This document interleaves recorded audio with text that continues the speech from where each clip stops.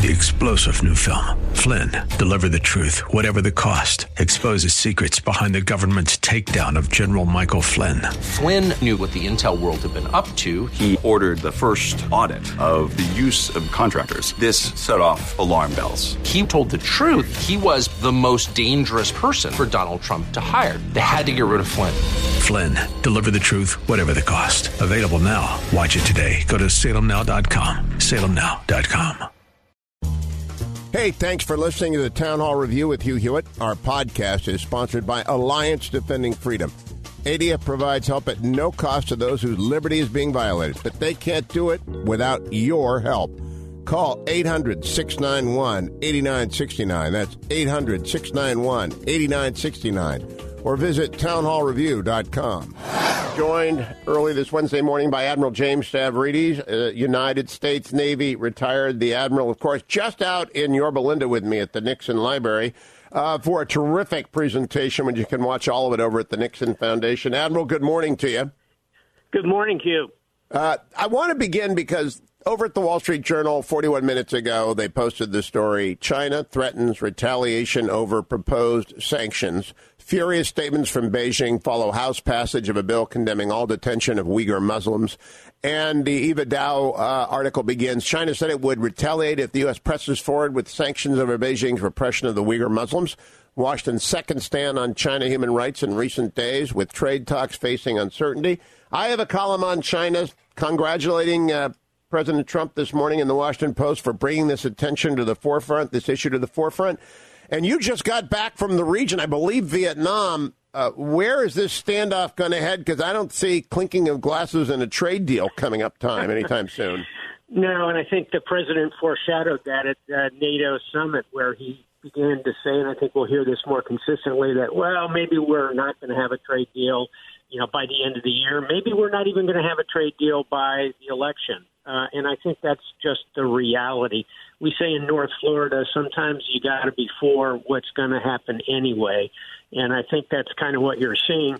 I commend the administration both for the stance against the persecution, really, of these Uyghurs, as well as the support for the Hong Kong Act and the demonstrators in Hong Kong.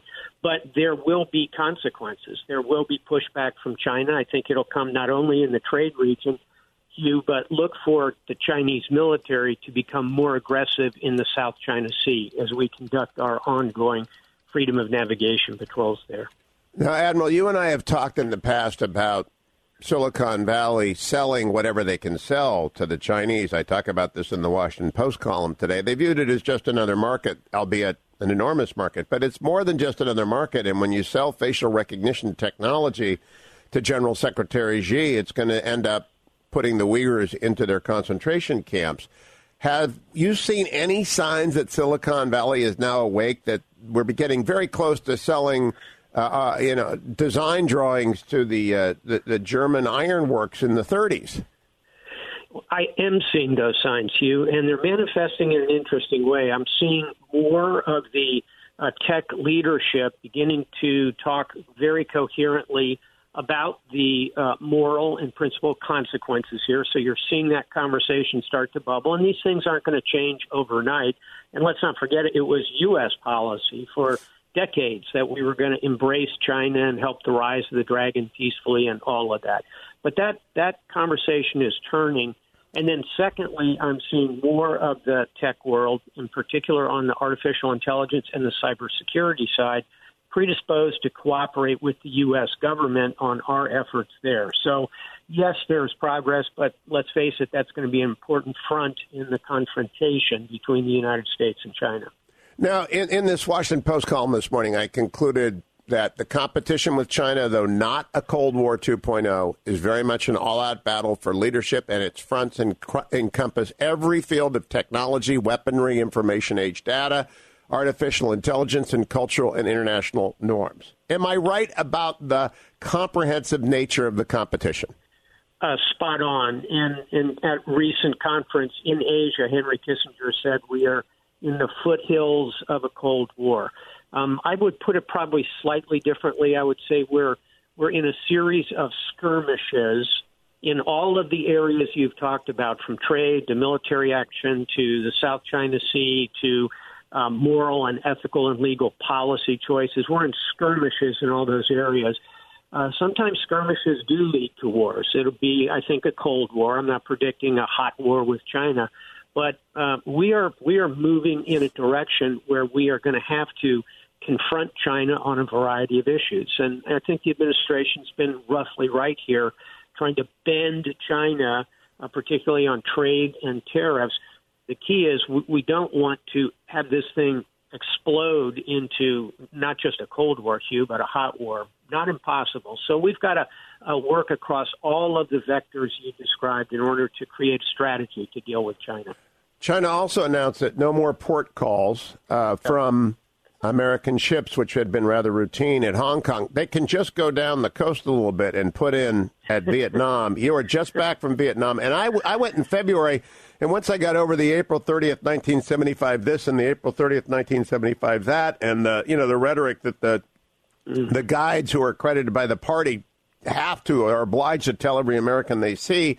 Then they talked about how much they were worried about China. So what is that relationship significance to the competition? And I don't want to call it Cold War 2.0. Michael Pillsbury and others say don't go there yet.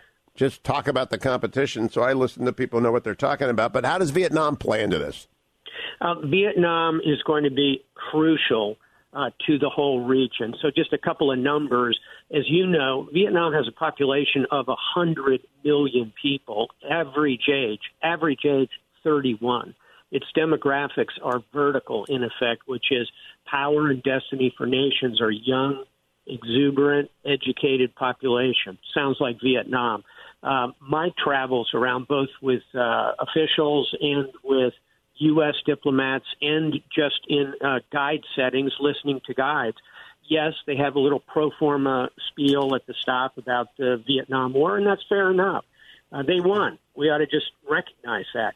On the other hand, almost immediately they segue to how important America is, how the interchange, the trade is vital for our country, and how much, your point, they are concerned about China, which is pushing on them in the South China Sea, moving large, for example, oil and gas platforms into Vietnamese waters. They claim a big chunk of what Vietnam's exclusive economic zone would be, the 200 miles that Vietnam would own in the South China Sea.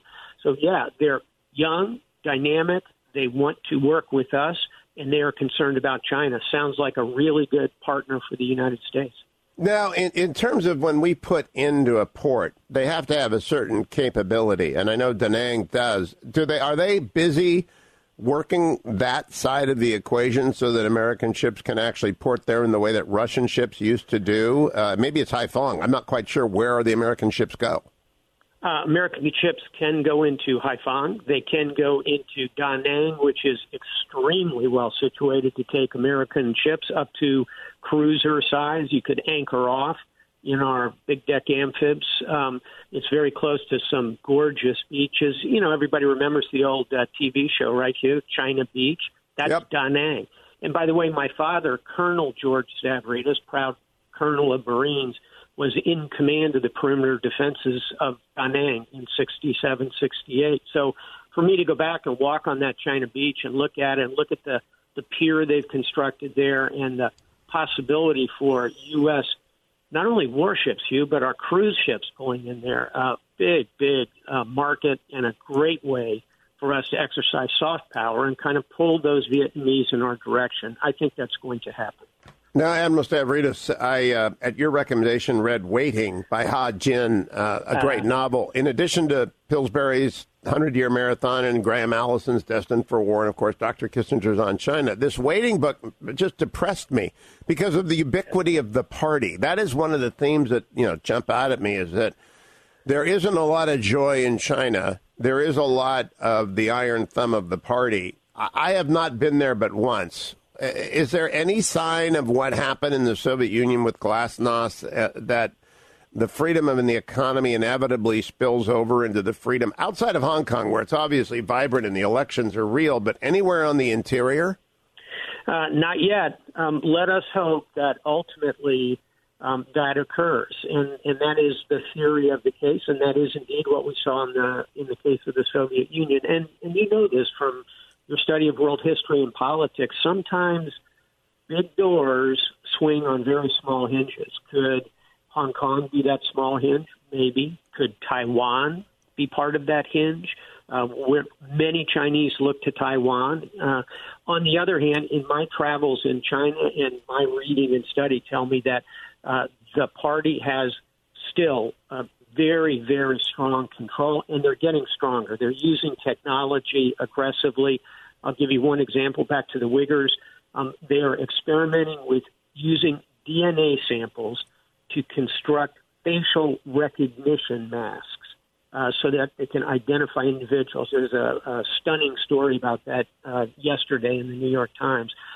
So they're pushing not only in cyber and artificial intelligence, but in biotech.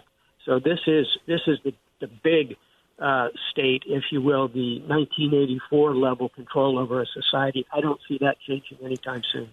And the last question, yesterday or 2 days ago, Russia flipped the switch on their Siberian gas pipeline, which stretches from Siberia all the way into the heart of China. And you can walk through it with barely bending over.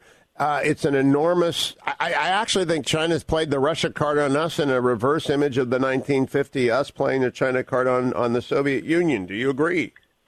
I do, and here's my advice for Vladimir Putin if he's listening this morning, which I think is unlikely. But my advice is be careful, Vladimir. Be careful who you let into your kitchen, which is an old Russian proverb, because China, Hugh, looks north at Siberia, this vast landmass, the size of the United States of America. Guess how many Russians live there? About 15 million. Population New York City. Think about the scale and scope of Siberia with nobody living there just north of China. And what is Siberia full of? It's not only oil and gas. It's fresh water, arable land, particularly as things get a little warmer, diamonds, rare earths, iron. China looks at Siberia like my dog looks at a ribeye steak. It's really good. Really good. And they are Be careful, Vladimir.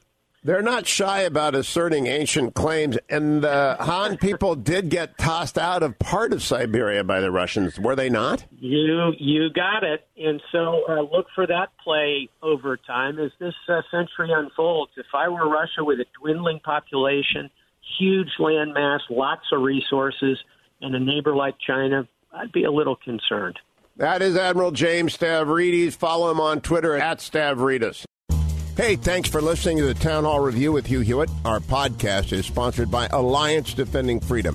ADF provides help at no cost to those whose liberty is being violated, but they can't do it without your help. Call 800-691-8969. That's 800-691-8969. Or visit townhallreview.com.